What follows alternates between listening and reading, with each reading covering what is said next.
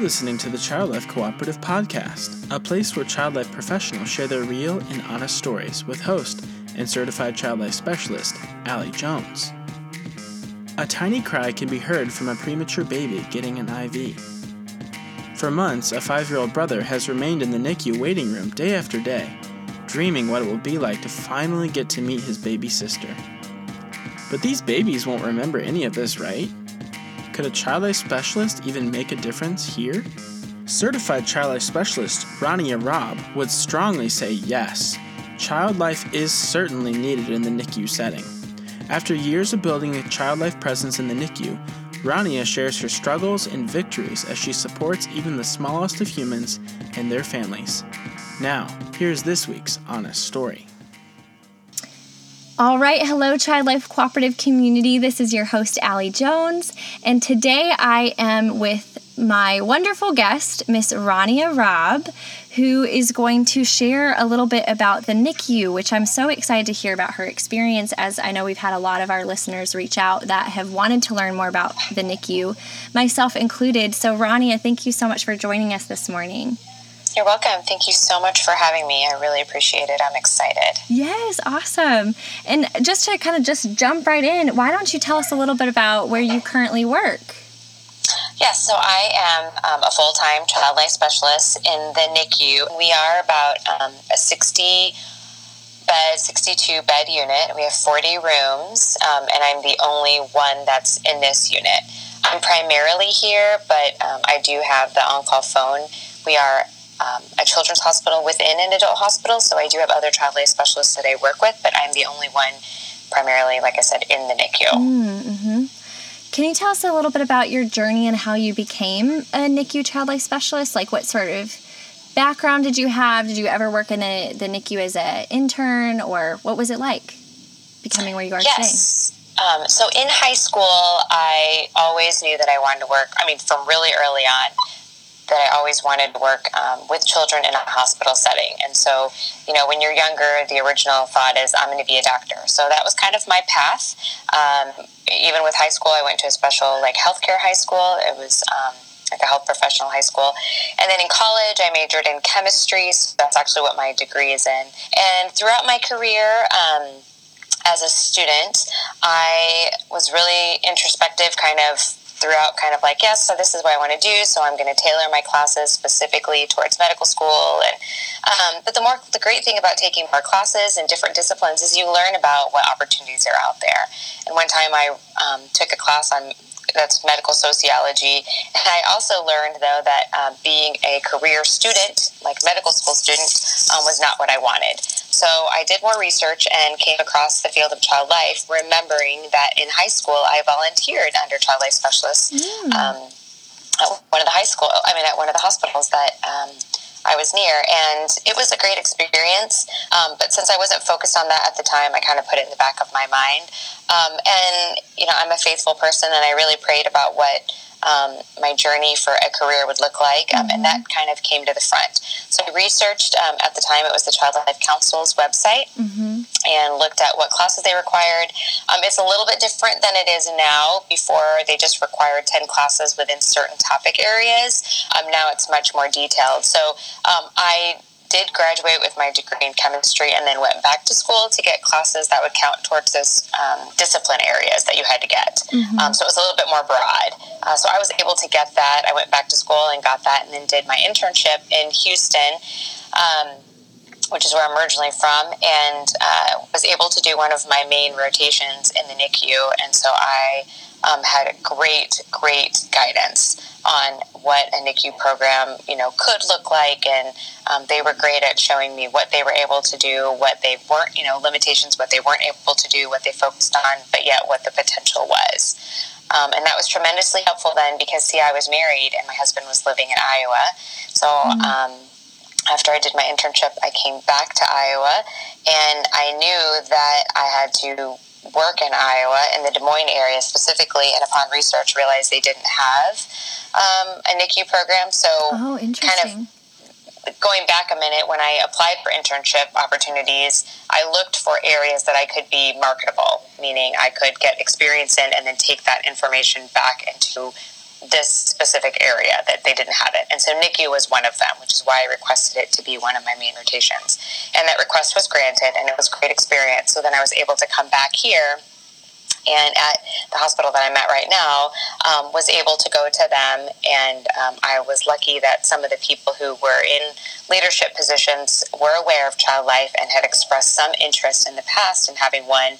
And now with me being able to say, hey, I have this experience and I'm able to, create a program, and this is what it would look like, and kind of present that research and information.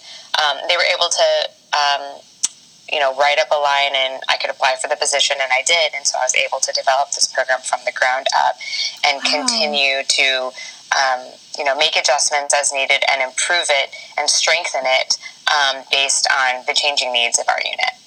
Wow, that's incredible. That's so neat that you just saw a need and you ran after it, and that you were really had the intention to market yourself and to even have the boldness to step into creating a position.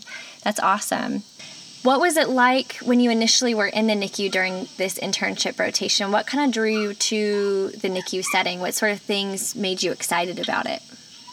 Well, it was its own population. So funny, because when you read textbooks, a lot of them that you read through your education classes, through your child development classes, are actually starting at birth. They mention real briefly this prenatal period, about the importance that, moms take for themselves, and then, hey, babies can be born premature, and then they go right into at birth and normal development, or, and then typical and atypical development. And then here I was in this world where I thought I learned all of this great information, and I was like, whoa, I know nothing. And it was just so interesting because it was a different approach, actually, for me.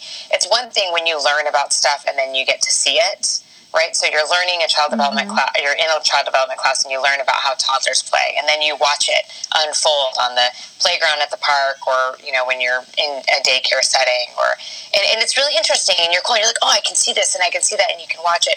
Well, I had to do kind of the reverse in the NICU, if you will. I read a couple things to help me prepare to understand terminology and to gauge what really it meant to be premature on a brain perspective, but to watch it and then go back and figure out why or what I was watching and be able to connect the dots from my own, that was fascinating to me. And that put a completely different spin on this population that I didn't otherwise know. It's not that it wasn't interesting to me, the other worlds, but I knew that I could have a chance in this world. And I knew that to do that, I would have to study it really well, be very perceptive of this population and what's typical and atypical, because usually premature babies, to be honest, are all atypical because nobody develops outside the womb, regularly. But there are some tendencies, but it was just really fascinating to kind of see all of that. And, a baby born really, really early, 7 weeks out, is going to be different than a baby born at that, time. So that's what piqued my interest originally, is that what was offered at this hospital and where I knew that I could see myself and what is, what would be realistic, is also what made it interesting, what made it such a draw. Right. It's neat to hear the way that you really care about becoming specialized in the NICU, that you're a specialist, a child life specialist, but you're also a specialist of the NICU. And I'm curious how you went about learning different things. Did you seek out certain articles or people, or how did you kind of become a more knowledgeable person about NICU and babies?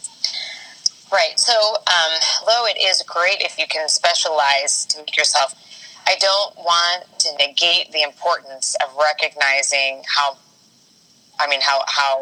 really important those skill set is of just understanding general pediatrics. Yeah, absolutely. So, it's really important to get a base for the wide range of ages that you will encounter, because although I work primarily in the NICU with the babies, I do encounter their siblings, and I do work with them. So I didn't want someone to think that I completely focus on babies and then that's it. No one, anyone over the age of 1, I just don't know anything about. So that was kind of a side note. Anyhow. Yeah, no, that makes sense. So in terms of information gathering, I really spoke during my internship because I was in this sponge phase. I wanted to know how the multidisciplinary team worked and really understanding how child life fit in that. Because although child life is in and of itself a distinct field, and yes, there are things that we do that some of the things may overlap a little bit with other fields, right, in terms of providing, psychosocial care. We may ask similar questions as the social workers do, but we don't do the same things, right? The assessment piece may ask very similar questions. Or, the way that we interact with babies may look the same as OT and PT, but we're both working on very different things.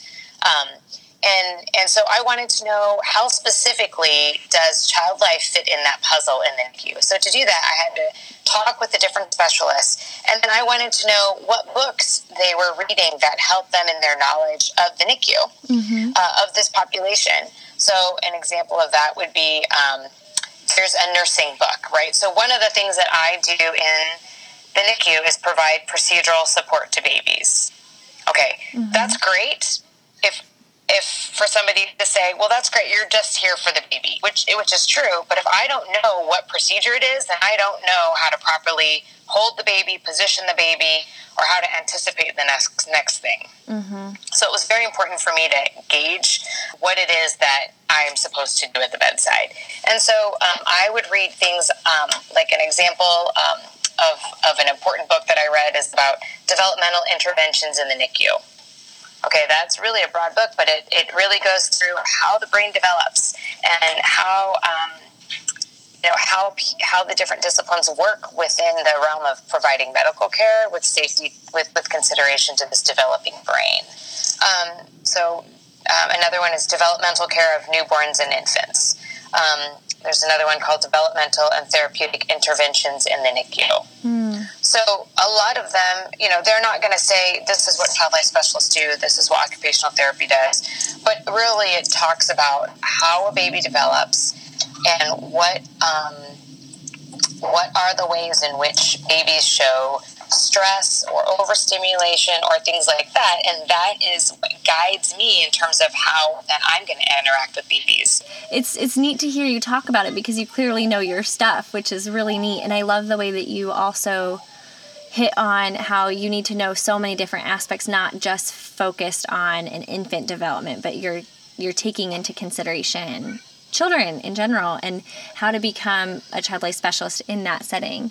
So would you mind sharing a little bit about what a typical day could look like for you? I know how do you even answer that question with child life with a world that changes so much, but what sort of typical services do you provide? So just like with other units that have child life, I do oversee volunteers and train them and supervise them. And I receive donations from the community, so I'm kind of the community point person. So if somebody has a question about donating or making something for the unit, then I'm that person. So between fielding those calls and accepting the donations or setting up times for volunteers, I also oversee the internship program here. So those are kind of the administrative side. And then patient side, I try to talk with the nurses. In the morning when I get here, I get the census sheet and I walk around and talk with the nurses to kind of see what the day looks like. I have great rapport with the rounding nurses who are rounding with the physicians. And so if a procedure is coming up, they'll let me know ahead of time if it's something that we can plan out in the day. If, an IV goes bad, for example, that's not something you can say, at 2 o'clock, so-and-so's IV is going to go bad. So for those sorts of things, they kind of call me throughout the day for different procedures that kind of unexpectedly. Then they'll call me and then I'll provide support at the bedside. But otherwise, I do try to schedule my time around, certain babies that need certain things. And so if there's a baby whose family, for example, I know isn't able to be there at the bedside, then I will try to make sure that I work between the OT and PT schedule and that one of us, somebody, will be there to have interaction with that baby. Or if there's a baby that I have been working with, I have a play plan with them, for example, and I see them 3 times a week. Then if that's one of the days, then I'll touch base with the nurse and, see what time I can see them or work with them. If our unit is open to siblings, then sometimes I will have made a schedule or made an appointment with a family for them to bring up some of the kiddos that they're going to see the baby for the first time. Then I'll work with the siblings and do a preparation before going in. I usually do those for the babies that have like more equipment on them. I call that, I don't know if people like this term or not, but I call it like visually threatening, meaning that initial reaction, the shock when you go in and you expect to see this Gerber baby, if you will, and you walk in and you're like, whoa, that's my sibling. And that child is so overwhelmed with the other stuff that's on the baby as our parents that they kind of don't see the baby. So I call that visually threatening. And so my goal is to talk with the siblings ahead of time and prepare them so that they have time to see all that stuff in pictures, so that when they come to the bedside, that stuff is not the focal point anymore. It's the baby. So awesome. I will make time for that. So right now it's RSV season, and there are no siblings to prepare. They can't go in.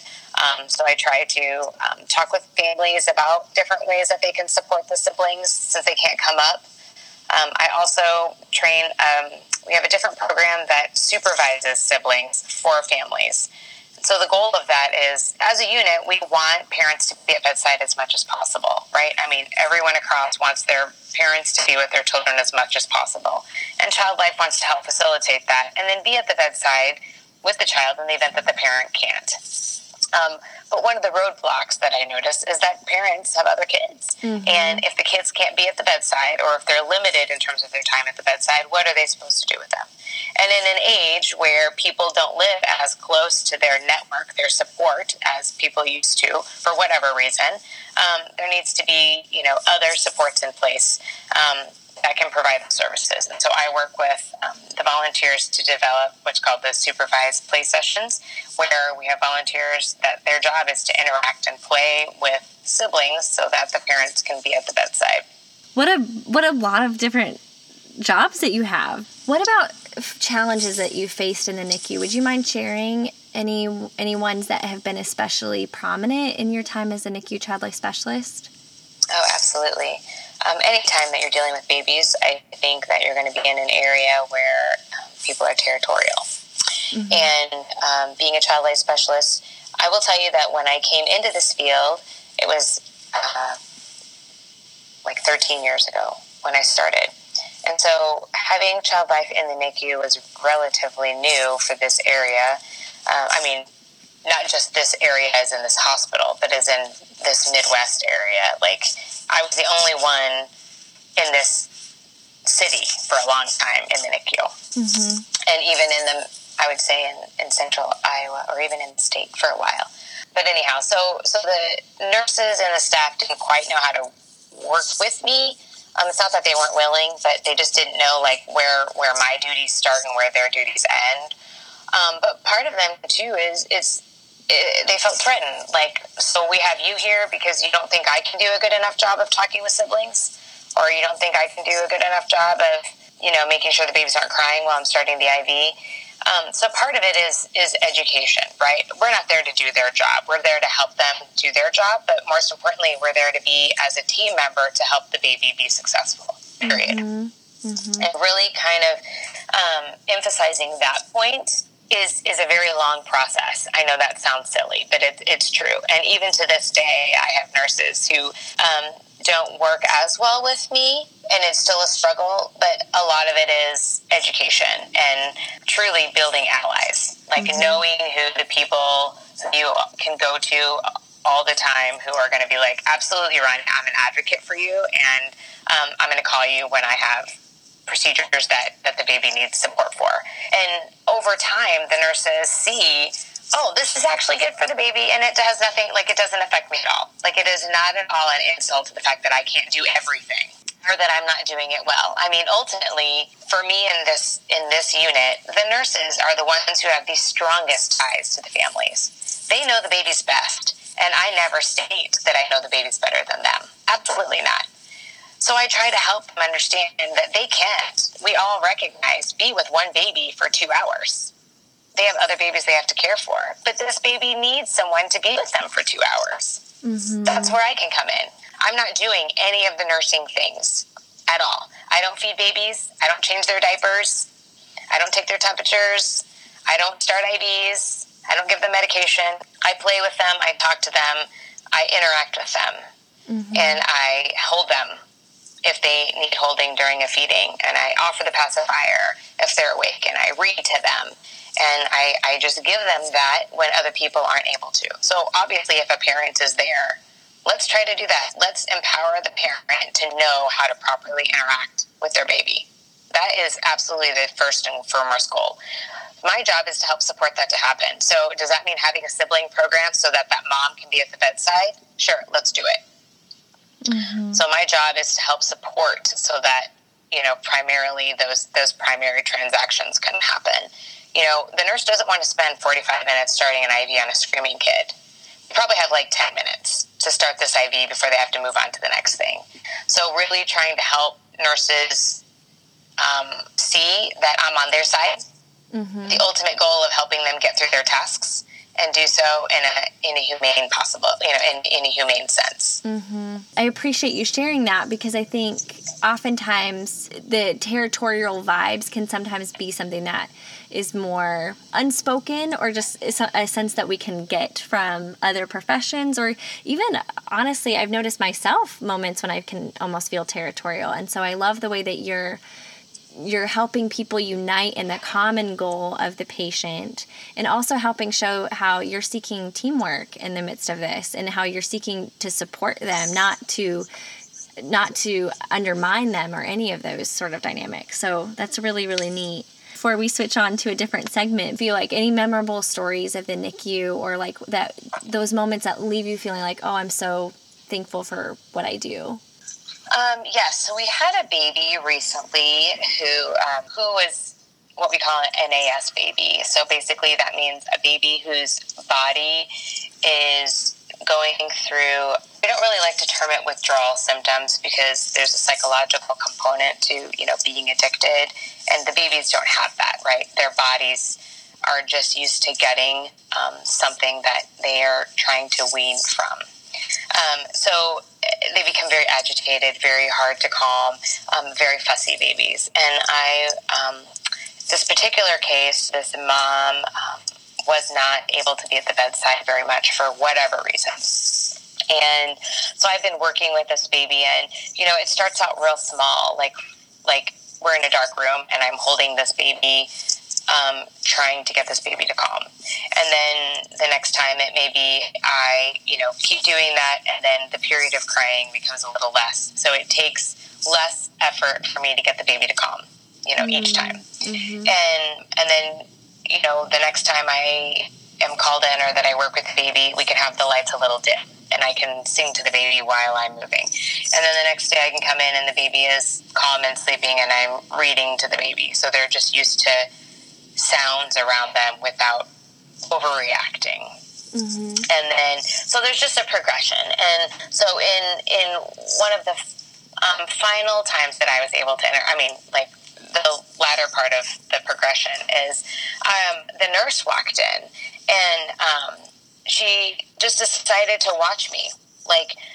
The nurses, they call me in to interact with babies, but they don't really know what that means. Sometimes that could mean, like I said, holding a baby during a gavage feeding. Sometimes that means, and the eye contact is 1 minute. And then the next time I'm holding the baby and the eye contact could be 5 minutes. So then I can sing to the baby or read books to the baby, and the baby is not overstimulated and not showing signs of stress. So, it's not really often that a nurse will hang out and watch that, but that's what they assume is going on. At this point, though, this baby would just not be screaming in the crib when he's awake. He would just know, because I had a set schedule, a set time that I would come and see him. And so here it's this time, and I walk into his room, and his eyes are open, and he's just laying in his crib. And then I pick him up, and I play with him. And that would mean, because we've worked on that tolerance level, on that increasing engagement ability, he can tolerate, insy-wincy spider. So I'm sitting him up in my lap, and we're doing the insy-wincy spider, and he's loose in terms of his limbs, so he's letting me move his arms to do it. And then, we start doing wheels on the bus, and you can see his eyes are moving with the motions of my hands, and he's just, totally enthralled, like a baby's supposed to be. So at this point, he's term, he's, the age, he's not a preemie, he's an age of an older baby. And so the nurse is just in there going, wow. And then when I stop talking and I'm transitioning to another song, the baby makes a sound, a vocal, coo. And then the nurse is just like amazed that this is the same kid. And she looks at me and she's like, how can this be? Like, he's just so engaged and he's just like a regular baby. And I'm like, oh, this is what we work towards. This is like, it was like her aha moment. And so that was I was really proud of that moment because it took a lot of time and work and, investment in this child that people, I'll be honest with you, kind of gave up on. Like, oh my gosh, he's a crazy kid. The lights are always going to have to be off for him.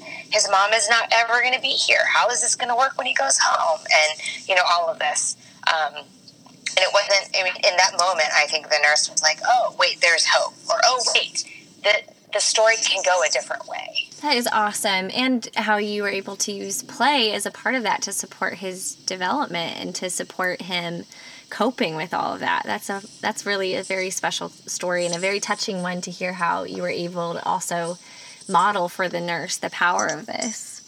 Yes. Thank you for sharing. And now we're transitioning into our What Would You Do segment. Okay. If you're ready for that. So this will be a scenario where you can give kind of a brief sense of what you may do in the NICU. And actually this question kind of came up in my mind even listening to you talk about supporting little babies with IV starts. So are you ready for the What Would You Do segment? Yes. All right, perfect. You have just arrived to the NICU for your shift and you hear a little baby screaming in a room. The staff is attempting to place an IV but have had 2 unsuccessful attempts thus far. Parents are bedside and tearful. The staff shares that they don't need your help. The baby won't remember any of this anyways. What are some of the ways you could advocate for this patient and for the family? What would you do? This is a real story. Like, this actually happens, right?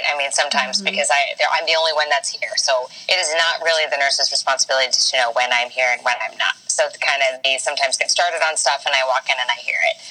And again, as I mentioned, there are a few nurses that I still have some friction with. And so I would not be at all surprised to hear them say something like that. So in this situation, how I would respond is I would walk into the room and immediately introduce myself to the parents and say, oh, I'm so sorry. It is difficult to, hear your baby crying when, there's something that's important that has to be done, but it can be really difficult to hear. So I would look at the nurses and I would say, I see that you've already tried a few times. Do you need other supplies that I can run and get right now? So again, in my attempt to do that, I'm trying to help them see that I'm here for them also. And if they say, oh, we need another catheter, or no, we're okay, I would say, okay, great. Do we have any sweeties for the baby? So I'm not asking for an invitation. I'm there. And then I would just go into exactly how I'm going to help the baby. And so I've moved on past them. If they're not going to accept that initial invitation, then I've moved on and we're focusing on the baby. And so sweeties is like a sugar water mixture that can be offered in very small doses, if you will, like just drops at a time with the pacifier, and it helps get the baby engaged in the pacifier. And the idea is that oral part, so remember Freudian, the oral stage, is helping them to focus on something innate like sucking, which helps them calm. And the sweeties with the pacifier, when put together, research shows then that it can reduce pain for them. So my goal would be helping to do that, reduce that baby's pain and get them in a positive coping or a calming state. So for me to do that, I would say I'm here to focus on the baby and help her cope while the nurses focus successfully on placing this IV is how I would present it to the parents. So again, I've now eliminated the chance for the nurses to kick me out of the room because I've stated who I am and my purpose to advocate for this baby right in front of the parents. So basically I say I'm here to help focus on the baby and help her cope with while the nurses are focusing on successfully placing this IV. So I've now given people their jobs, right? The nurses are doing their IV and I'm on the baby. And then I ask, do you have sweeties? If not, I'll go, I'll go grab some real quick. And then I offer with the pacifier. And then if I look at what extremity they're doing and I look at the environment, if there's a blanket underneath, I'm going to try to re-swaddle the other extremities so that the baby isn't kicking to help contain that baby. So I'm going to use what I have without disrupting what's going on. So if the baby already has a blanket under them and it's just disheveled because this is the nurse's second attempt, I'm just going to take the remnants of that and try to work with that without picking the baby up and, again, kind of, moving everyone around, because that's not going to help the cause. They're focusing on getting everything done. So I got to work with what I got. Mm-hmm. And then try to reduce that light. So sometimes even just taking my hand and placing it over the baby's eyes to reduce that extra bright light will help, let the baby not have to fight so much stimulation immediately. And so then hopefully then that whole thing would help the baby cope a little bit, and then the procedure would be better. And of course, you can't always have success, right? I mean, a baby crying doesn't mean a baby is not successful. But in our unit, the way that I present it to new nurses as well as existing nurses is we try to have two goals in this unit with every procedure. That one, the baby is properly supported and coping well, for two, the procedure to be successful, and that the procedure is successful. That's a good way to gauge it.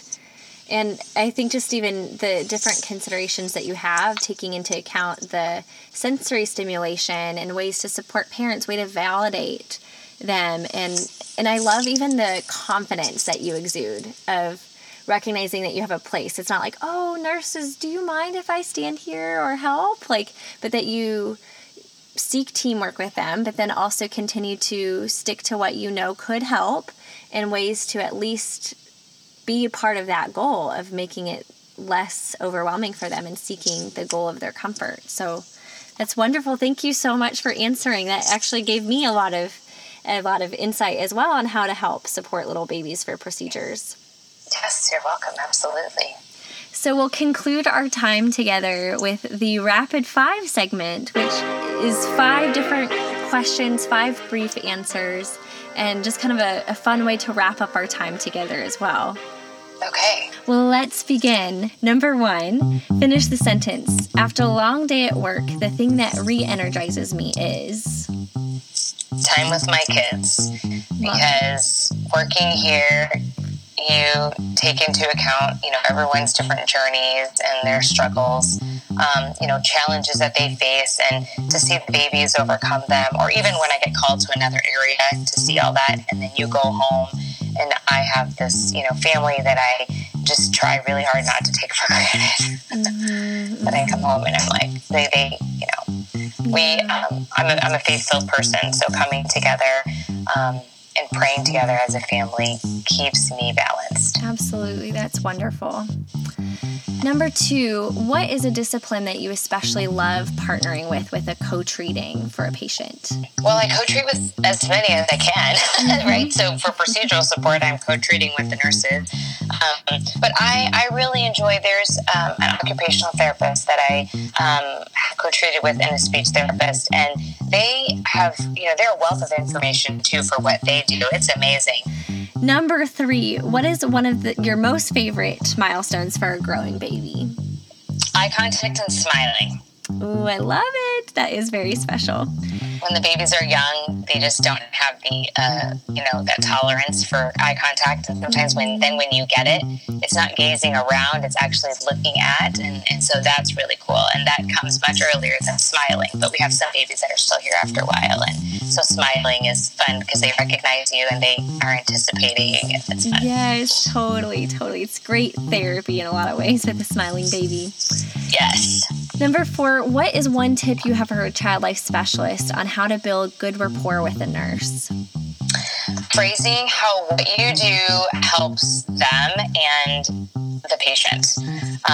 Because everyone, again, we're talking about territory, right? So people think that you're trying to step on their toes, but if everyone can see that everyone has, the same goals, it's just how you achieve those goals is different because of your different skill set. But that you can work together to help achieve that. That's important. So short end, phrasing what you do to help them and the baby. Awesome. And number 5, being in the NICU as long as you have, how would you say you've evolved as a NICU child life specialist? I've become more perceptive to the individual babies themselves and to become less judgy. We see so many different situations of families and babies and diagnoses that come in here. And when I first started, I was young and naive.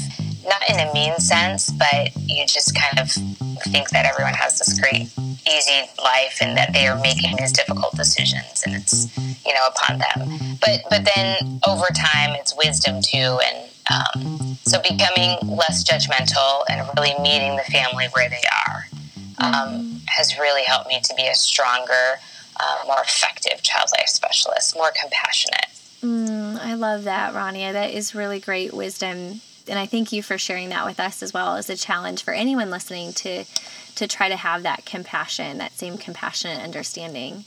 So that concludes our time together. I feel like there's so much more that we could hear about the NICU, but I really appreciate you being willing to just even scratch the surface of what this specialized area can look like and the ways that you've grown your own program, which is amazing and very special. So thank you so much for taking the time today, Rania. Yes, thank you. Thank you to our listeners for listening to the Child Life Cooperative. In the meantime, as you continue about your lives, whether you're a student or professional, may we all press into the mission of the Child Life Cooperative by learning through reflection, uniting for support, and equipping students to advance the child life profession. Thank you all so much.